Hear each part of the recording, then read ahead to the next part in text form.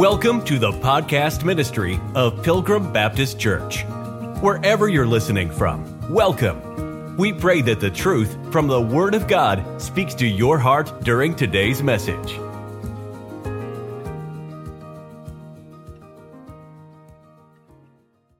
Bible says, when the Son of Man shall come in his glory, and all the holy angels with him, and shall sit upon the throne of his glory.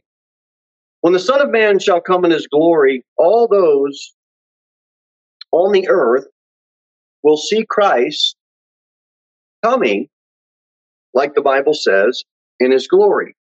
And that is going to be the second coming of the Lord Jesus Christ. That is not going to be the rapture. We're going to talk about a little bit about that throughout the message. But that's what we have in Matthew chapter number 25, the second coming.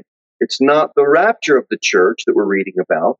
It's his second coming. They're two distinct things. Look at Revelation chapter number 1. Revelation chapter number 1 and verse number 7. Revelation 1:7. Behold, he cometh with clouds. The Bible says, Matthew 24, see the Son of Man coming in the clouds of heaven. They come through the clouds on his second coming, and then every eye shall see him. He comes, you can't see, if you look up into the first heaven and you can see the birds and all that, but then you keep looking up and you see clouds and you can't see above the clouds. Now, if you get in an airplane and you take a flight out of Nashville, and once they get you past the clouds, well, now you can see above them. But we're going to see in a little bit, the clouds do serve as a shield. You can't see past it. So when Christ comes, he's going to be coming. He's going to be coming from the third heaven. He's going to come down the second heaven and past the clouds. And then every eye shall see him. You know when that's going to happen? At his second coming. Every eye shall see him, verse number 7, Revelation 1. And they also which pierced him, and all kindreds of the earth shall wail because of him. Even so, amen. A couple of thoughts that we're going to look at tonight concerning the Lord's second coming, and we're going to draw some distinctions between that and the rapture as we go through some of these verses. But I'd like us to do a little study on the connection between glory and brightness. So if you would, let's go back to the Old Testament in the book of Isaiah. We're going to build off Matthew 25:31, when the Son of Man shall come in his glory.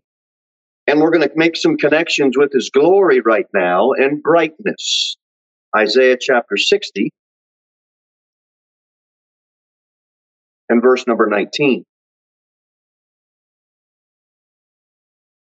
Watch what the prophet Isaiah says. The sun, Isaiah 60, verse 19. The sun shall be no more thy light by day, neither for brightness shall the moon give light unto thee, but the Lord shall be unto thee an everlasting light, and thy God thy glory. One reference here that connects or makes a connection between the Lord and his glory and brightness. Go over to Ezekiel. We'll flip forward a few books. Ezekiel chapter number 1. We'll see what he has to say under the Holy Spirit's inspiring power. Ezekiel chapter number 1 and verse number 28. Ezekiel 1:28, as the appearance of the bow that is in the cloud in the day of rain, so was the appearance of the brightness round about. This was the appearance of the likeness of the glory of the Lord. When I saw it, I fell upon my face, and I heard a voice of one that spake. Brightness round about. Likeness of the glory of the Lord. A few passages here looking at the connection between the glory, the Son of Man coming in his glory, and then his brightness. Every eye is going to see him at his second coming. Ezekiel 10.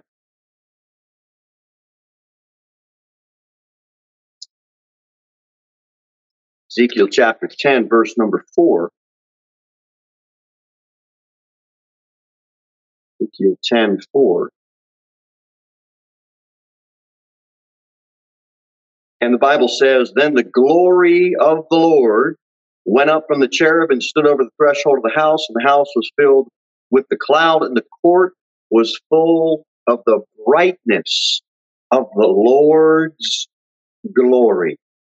And go over to Hebrews chapter 1, the last one we'll look at, make a few comments. Hebrews chapter number 1, Hebrews chapter 1, verse 1, Hebrews 1, verse 1, God, who at sundry times and in divers manners spake in time past unto the fathers by the prophets, hath in these last days spoken unto us by his Son, whom he hath appointed heir of all things, by whom also he made the worlds, who being the brightness of his glory and the express image of his person, and upholding all things by the word of his power, when he had by himself purged our sins, sat down on the right hand of the majesty on high, being the brightness of his glory. When the Lord comes back, part of how his glory is going to be magnified is going to be because of his brightness. And we can run more passages, but just a few of them is Isaiah 60, Ezekiel 1, and Ezekiel 10, Hebrews 1, connects the glory and the brightness of the Lord. And that's going to be part of how his glory is going to be manifested. Let's go back to Isaiah and let's look at something else. Let's connect glory and light. Look at Isaiah 58.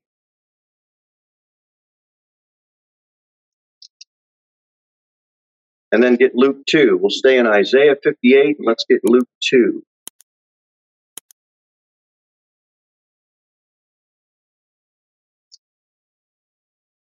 Isaiah 58 and Luke 2.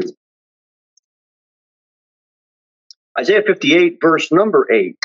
Then shall light break forth as the morning, and thine health shall spring forth speedily, and thy righteousness shall go before thee. And here it is, the glory of the Lord shall be thy reward. That's pretty good. The light shall break forth, and that's the glory of the Lord. The glory of the Lord is connected to light. It's connected to brightness. Go back forward, Isaiah 60. Look at the first verse. Arise, shine, for thy light is come, and the glory of the Lord is risen upon thee. The 19th verse in Isaiah 60. Let's see. The sun shall be no more thy light by day, neither for brightness, we looked at that, shall the moon give light unto thee, but the Lord shall be unto thee an everlasting light. We see the same thing, an everlasting light. We see brightness connected to the glory of God, glory of the Lord. Last one on this one is Luke chapter 2, verse number 32. Luke 2:32. It says, a light to lighten the Gentiles and the glory of thy people Israel. The Lord, when he came for his first coming, when he was in that manger, he came for a specific reason, to die for the sins of the world. His second coming isn't going to be like that at all. It's going to be for his glory to be seen by everyone. And we're going to see the glory. We're going to see the brightness. We're going to see the light. He's already taken care of sin, but it's almost like, you know how people say, well, why, you try to witness to somebody, and I'm sure it's happening tonight. Why does God let little babies die? Why does God let people starve to death? Why does God let all of these wars break out? Everybody wants the solution that's going to be coming at the Lord's second coming, but they don't want to deal with the solution that he provided for his first coming. Okay? All of the stuff that we don't like that's happening down here, it's because it's the result of the curse of the fall. It's our sin. Christ took care of that when he came the first time and he died on the cross. And all that other stuff that everybody wants, when he comes back his second time and when he sets up his millennial kingdom and he's going to rule righteously, there's not going to. And people so often put the cart before the horse. They want all the stuff that's coming at the second coming, and they fail to realize, or they fail to deal with the reason why Christ came the first time. So, other thing that let's look at is we're going to connect this some scripture here with the Lord and then clouds. We looked at brightness, we looked at light, and now let's look at clouds in relation to the second coming and then the rapture, and we'll make some distinctions. So go back to Psalms and look at Psalm 104.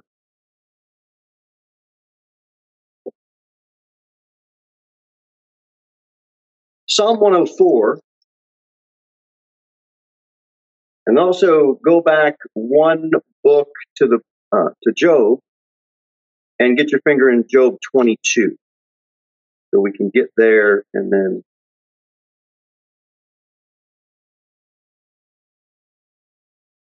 we got Psalm 104. Keep your finger in Job 22. The Bible says in Psalm 104. Verse number 2, who covers thyself with light as with a garment, who stretches out the heavens like a curtain. That's somebody worth living for. The Creator who just stretched it out like a curtain.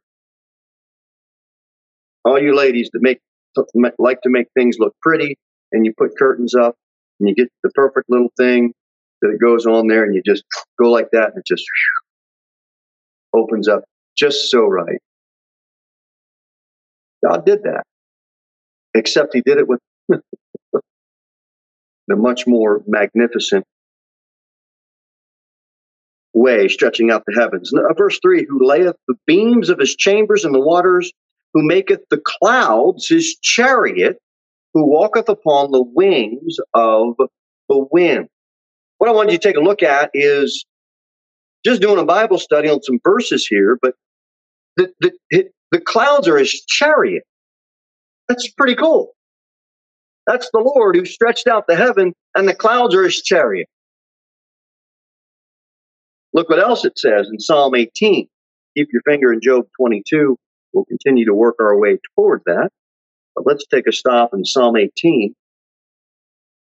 Clouds are the Lord's chariot. And look at Psalm 18. The Bible says in verse number 11, he made darkness his secret place. His pavilion round about him were dark waters, and here it is, thick clouds of the sky.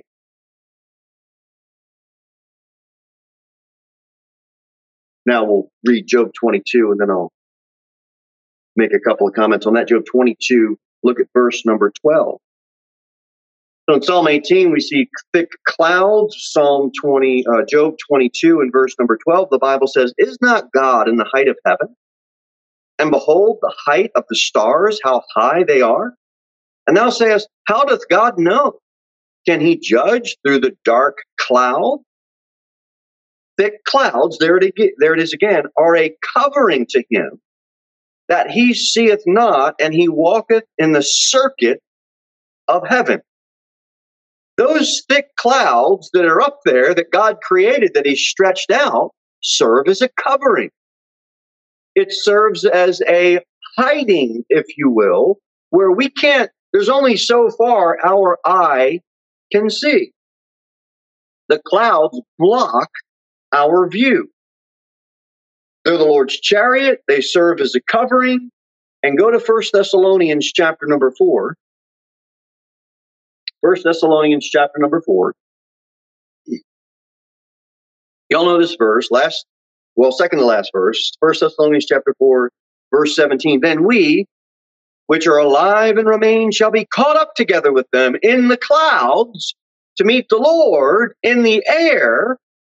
So shall we ever be with the Lord.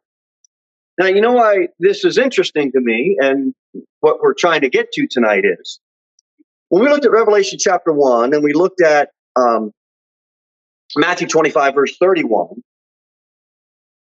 and we connected those verses, the Lord at his second coming, who's going to see him?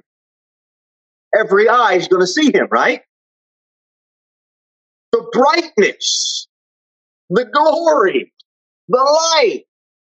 He's going to come, he's going to hit the clouds, he's going to come through the clouds, and boom, there it is.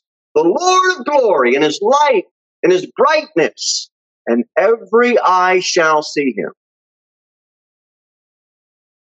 That's not going to be so at the rapture. Clouds are his chariot. Clouds we see as a thick cloud, as a covering.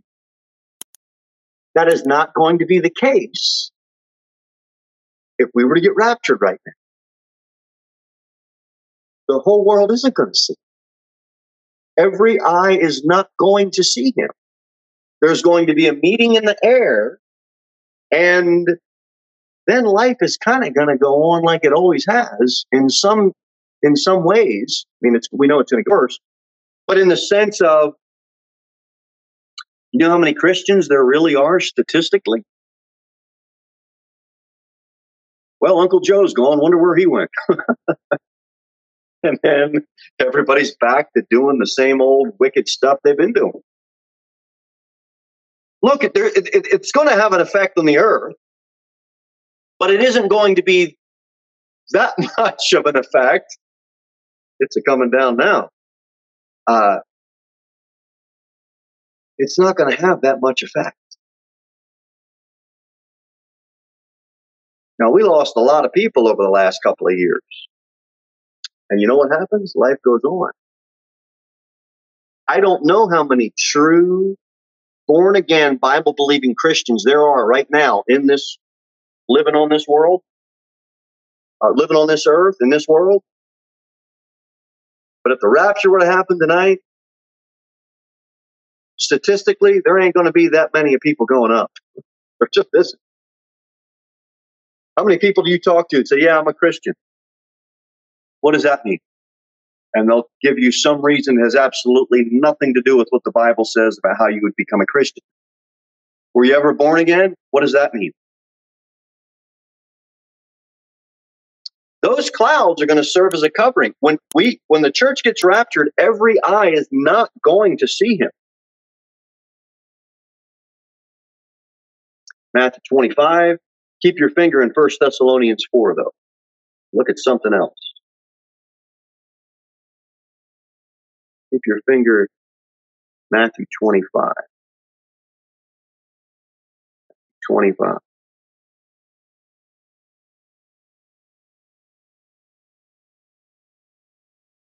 I like when the kids go, more the teenagers, I would say, too, not the young ones, because it'll freak mom out too much. But, these teenagers, they dress up in these horrifying, like, death costumes.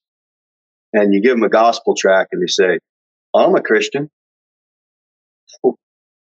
Why are you dressed up like death then? I thought you have eternal life. Like, why are you have blood and guts and other stuff that we don't even need to talk about, but it's out there. If you're a Christian, why are you so attracted to that type of thing? I don't get it, but that's the kind of stuff that we're dealing with. Matthew 25, verse 31. The Bible says, when the Son of Man shall come in his glory, and all the holy angels with him. Now watch 1 Thessalonians chapter number 4. Look at the 16th verse. For the Lord himself shall descend from heaven with a shout. In Matthew 25, what is preceding? Look at verse, let me hold that thought. Let me hold that thought for a second.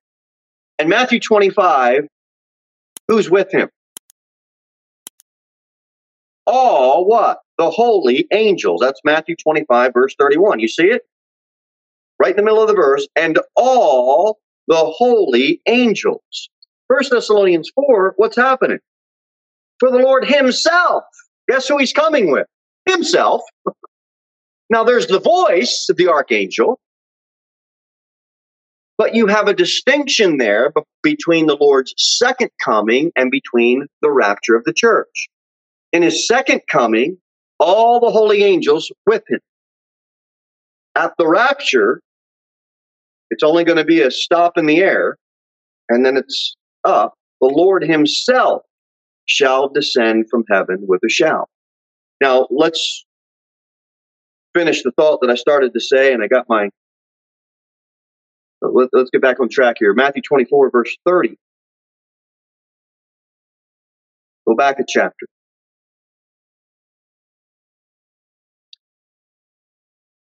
Keep your finger in 1 Thessalonians 4. Matthew 24, verse 30. And then shall appear the sign of the Son of Man in heaven. And then shall all the tribes of the earth mourn. And they shall see the Son of Man coming in the clouds of heaven with power and great glory. And he shall send his angels with a great sound of a trumpet, and they shall gather together his elect from the four winds, from one end of heaven to the other. What precedes the Lord coming back for his second coming? The sending forth of his angels. That is what precedes. And he shall send his angels with a great sound of a trumpet. And they have a job to do. Gather together his elect. We talked about all this before. We're not going to do a deep dive from the four winds and from one end of heaven to the other. In 1 Thessalonians 4, verse 16, watch what it says. For the Lord himself shall descend from heaven with a shout, with the voice of the archangel. There's a voice of the archangel. We did a whole lesson on Michael the archangel. We're not going to go into that again. And with the trump of God, and the dead in Christ shall rise first. Angels aren't preceding him. The Bible says there's the voice of the archangel. What's all involved in that? I don't know, but I know there's the voice of the archangel. And I know the archangel is Michael, as the Bible says. Watch, verse 17. Then we, which are alive and remain, shall be caught up together with them in the clouds to meet the Lord in the air. Clouds and air, where's the meeting when the church gets raptured? Clouds in the air. Second coming, where's the meeting? Earth. He's coming down past the clouds. Every eye is going to see him, and it's going to be on the earth. Now, 1 Thessalonians chapter number 3. The last verse. Because we talked about glory. But I want to see one more thing. One more thing. 1 Thessalonians 3, verse number 13. The Bible says, to the end he may establish your hearts unblameable in holiness before God, even our Father, at the coming of our Lord Jesus Christ with all his saints. Now, it says here, hearts established unblameable before who? Before God, who's what? Even the Father. So when it says at the coming of our Lord Jesus Christ with all his saints, the coming where? Well, we know it's before God because it says in holiness before God, even our Father.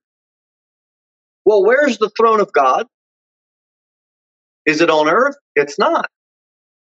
The throne of God is in heaven. Hebrews 1, Hebrews 8, and Hebrews 13. Three places in Hebrews we can go to. Where's Christ coming for his second coming? On earth. Where's the throne of God? In heaven. In 1 Thessalonians 3, verse 13, if we're going to, in holiness before God, even our Father, at the coming of our Lord Jesus Christ with all his saints, where's that going to be? It's going to be in glory, in heaven, before God the Father. Get Colossians 3. And we'll see glory as a location. Colossians chapter number 3.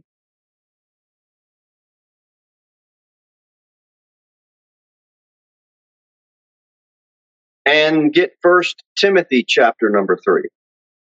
Colossians chapter 3. Keep your finger in 1 Thessalonians. Go past that and you'll come to 1 Timothy 3.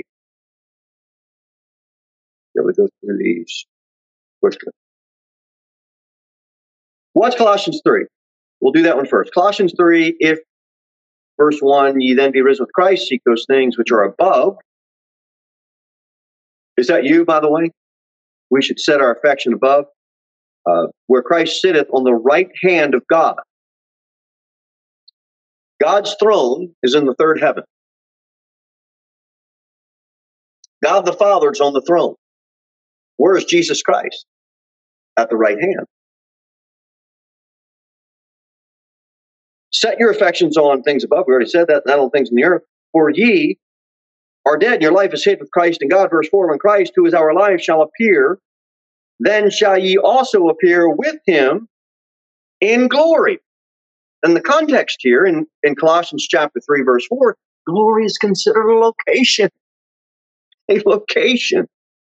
It's not a reference to our glorified bodies, although we will get them. 1 Timothy 3. 1 Timothy chapter 3, verse number 16. Show you it again. You all know this verse. Without controversy, great is the mystery of godliness. God was manifest in the flesh. You want to look at your Bible and make sure you have the word God there. Some of the modern versions will take God out and they'll just put he. Well, I'm manifest in the flesh. You're manifest in the flesh. That's really not a great mystery. But when God is,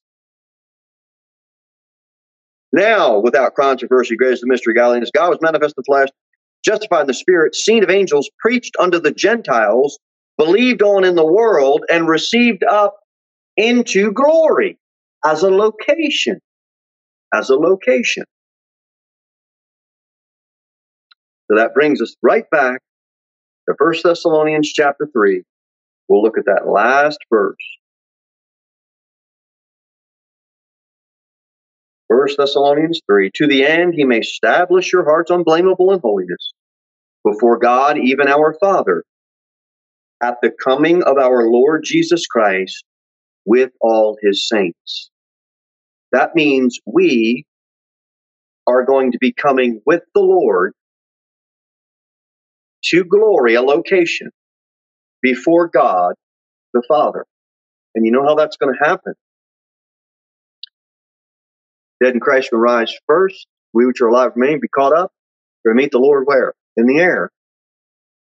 Every eye is not going to see him at the rapture. And then we are going to go up, and then we are going to have, I lost the 1 Thessalonians 3:13, but then we're going to have our hearts established unblameable before God in glory. In glory. So rapture, church is caught up. It's the catching away of the saints. The clouds are the covering of God, the chariot of God. Every eye is not going to see him. They're not going to see his brightness. They're not going to see his light. They're just going to know that you're gone. And then they're going to move on because they really don't care so much about you anyway. Why do you got to talk about Jesus? And why do you got to ask me if I'm saved? And why do you got to, you know how it goes. In many ways, they'll be glad we're gone, except not really. And Hal lifted up his eyes in torments. So what do we do now? The light of the world is Jesus. And we shine that light into a dark world. How? His word, his gospel, his truth. Their heart's dark. You think they get saved and all of a sudden they walk around like a glow stick? It isn't a physical light that anybody's going to see. When he comes back a second time, though, it's going to be a physical light that everybody's going to see. So 1 Thessalonians 3, verse 13, one last thought, and then we'll wrap it up. Go to Matthew 25 again. Matthew 25, because we talked about these judgments at the last subsection of Matthew 25. And we have two different judgments. 1 Thessalonians 3:13, may set up your hearts blameable before God in holiness at the coming of our Lord Jesus Christ with all his saints. Our judgment is not the judgment in Matthew 25. Our judgment will be when we're caught up, and then we're going to go to with the Lord, and we're going to stand before the judgment seat of Christ. That's a judgment for saved people. We went through all those verses last time. 1 Corinthians 3 or 2 Corinthians 5, tie those two chapters together, and you're going to get, if you're saved, you're going to be judged. It's called the judgment seat of Christ. It's going to be based on your works. Your works don't save you. Your soul's already in heaven. There's no reason for you or I to fear losing our salvation. There's absolutely nothing at all to do with that. We're saved. Our soul's saved. The Lord's got rewards. And the judgment seat of Christ will be where those rewards are rendered. That's the judgment. If you're saved, that's your judgment. That's my judgment. It has absolutely nothing at all to do with our soul or our salvation. But if you were to work your whole life to become number one in baseball or number one in football or number one in violin or number one in sales or number one in, making the $1 million mark on the real estate market every year and getting the plaque from YouTube because you had 1 million views and all that, if you were going to work that hard for all of that here on earth for our own glory, why don't we put that same effort into something that would have eternal glory? Amen. Does that make sense? Amen. Now, that's not a statement or that's not a Bible verse to not provide for your family and do all that stuff, because those are also things the Lord asks us to do. They did more as men, but that's the judgment for us. The Matthew 25 judgment, it isn't going to happen in heaven, and it isn't for saved people. It's a national judgment. And that national judgment, Matthew 25, so we're going to be before God in heaven. We're going to come up with the Lord Jesus Christ. That's what we're going to be before God. We talked about that judgment. Matthew 25, last verse we'll look at, verse 32.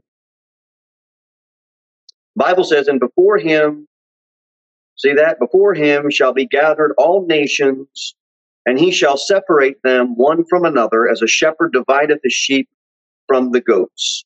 And he shall set the sheep on his right hand, but the goats on the left. And where did we say again? Talk back to me now. Where did we say again the judgment seat of Christ will be? In heaven. In heaven.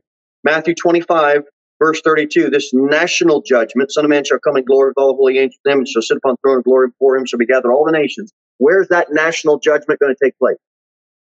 On earth. Right here on earth. Two different ideas with angels.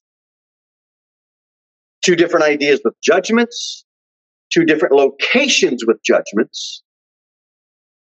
They're not the same thing. The rapture and the second coming are not the same thing.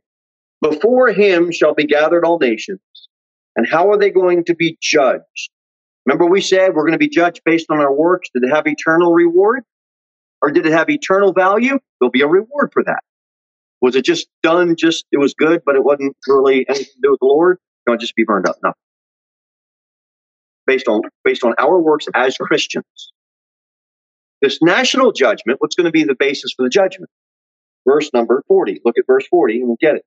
And the king shall answer and say unto them, Verily I say unto you, inasmuch as ye have done it unto one of the least of these my brethren, ye have done it unto me. It's going to be a national judgment on earth, and it will be based on how they treated the least of these my brethren, the Jews. And all of the national leaders, talked about this last week, so we won't rehash it, but all the national leaders that are able to make decisions will be judged by God. And if they didn't help out the Jews and all the stuff they were told to do, they didn't do, they're going to be cast into everlasting fire.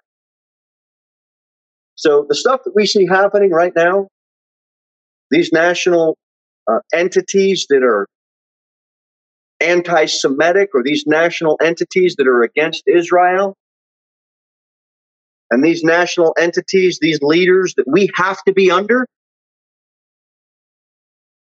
because it's coming to the United States as well. It's already here, some would say. To what degree, how hot it'll wax, I don't know. But we individually don't have a say.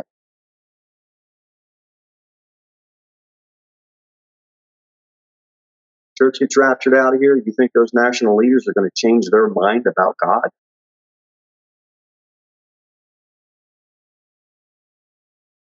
If I got to sit down with a politician or a leader, I've never sat down with a national leader. But if I ever had the opportunity, as respectful as I could be, sir, we need to talk about where your soul is going to go when you die. Don't you think you should talk to him about policy? No. He's not going to listen to me. I'm a preacher of the gospel. I'm going to give him the glorious light of the Lord Jesus Christ. And if his soul gets saved, truly born again, he will govern differently. And you as an individual, me as an individual, when we got saved, now our individual life is governed differently. We don't go where we used to go. We don't talk the way we used to talk. We don't do the things we used to do. And that is the solution right now for us. Is we're in the business of trying to get the glory of God, the glorious gospel of grace, and the light of Jesus Christ into the hearts and mind, and so a soul can be born again. John 12:46, so we'll leave you with this. I am come a light into the world, that whosoever believeth on me should not abide in darkness. Who can be saved? Who? The Bible says, whosoever believeth. Well, I just don't know if they would, or I don't know if they wouldn't. So, whosoever believeth. It's not you or I to sort that out. It's for you and I to sow the seed, the word of God. And whosoever believeth. Can I be saved? I've done all the. Whosoever believeth. Whosoever believeth. Thank you for listening to the podcast ministry of Pilgrim Baptist Church. We look forward to seeing you in the next episode. In the meantime, you can sign up for our email newsletter at www.pilgrimbaptist.church.